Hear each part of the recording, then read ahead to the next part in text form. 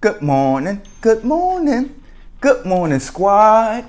Hey, that's how I intro to y'all and I greet y'all when my Niners come out and put a beat on those bum Los Angeles Rams on Monday Night Football, as we typically do when we face them dudes in primetime.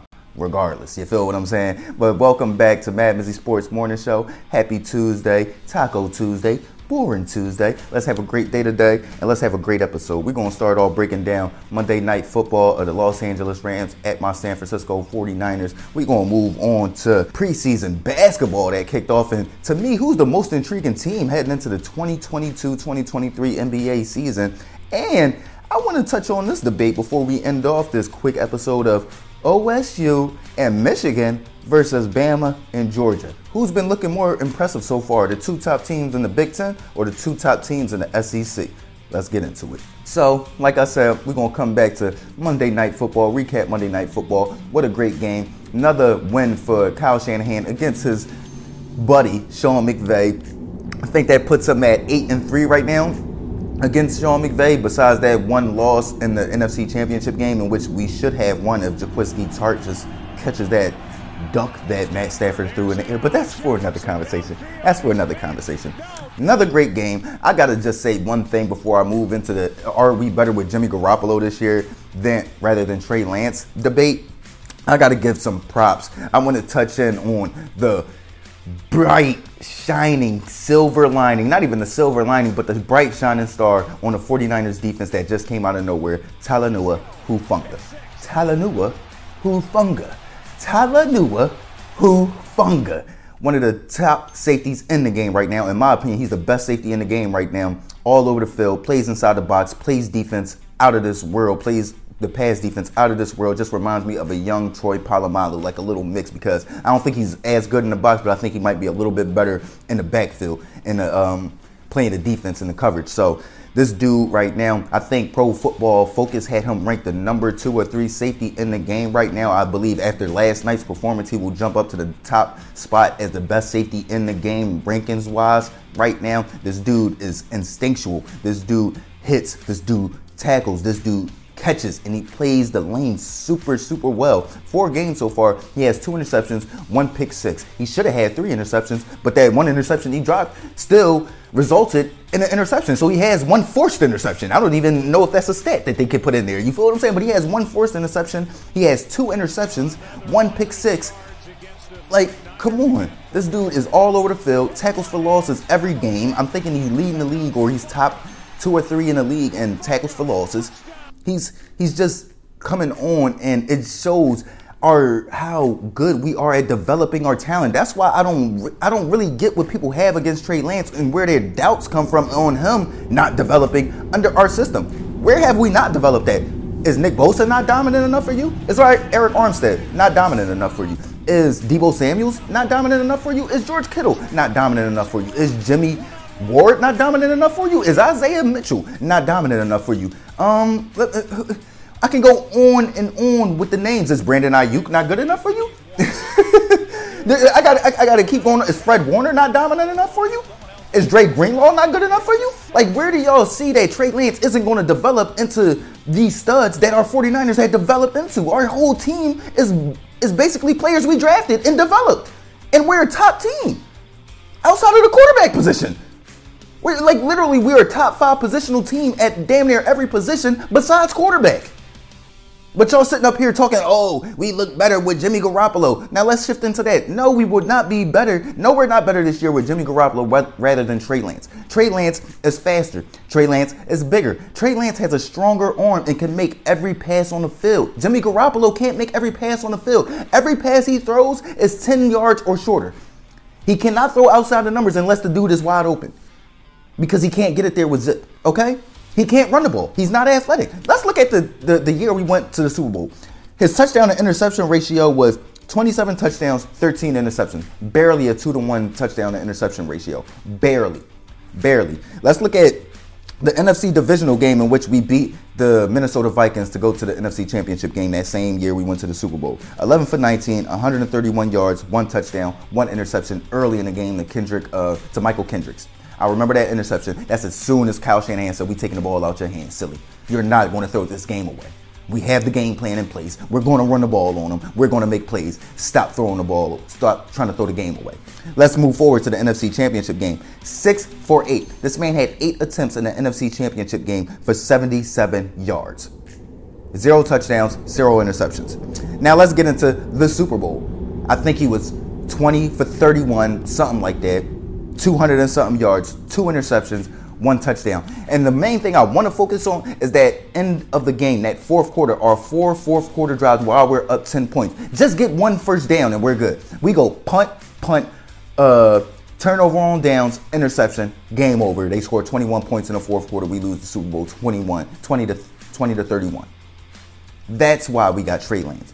Because we were up 10 points last year in the NFC Championship game in the fourth quarter. And Jimmy Garoppolo couldn't make the play.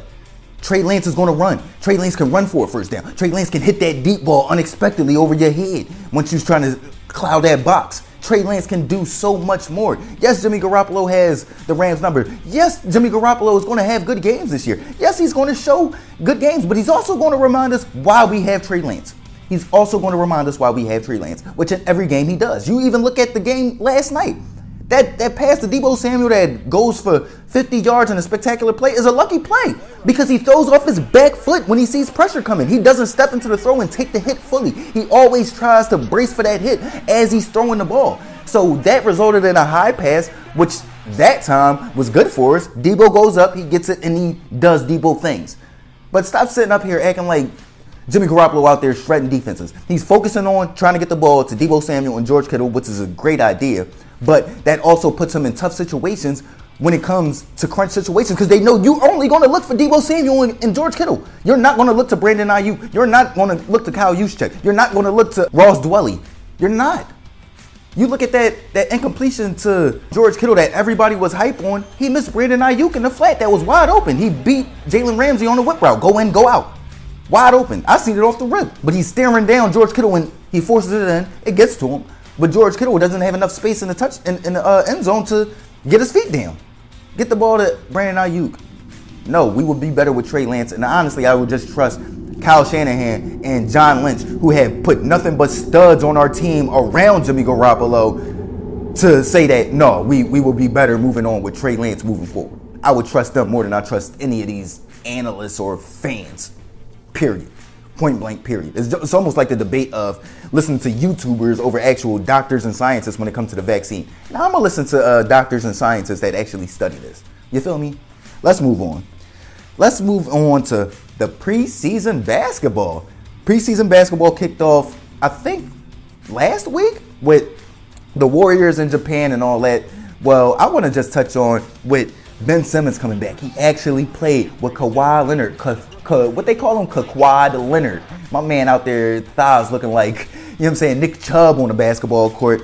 But he's being back. You got Damian Lillard coming back. You got so many dudes coming back, so many teams revamping this year.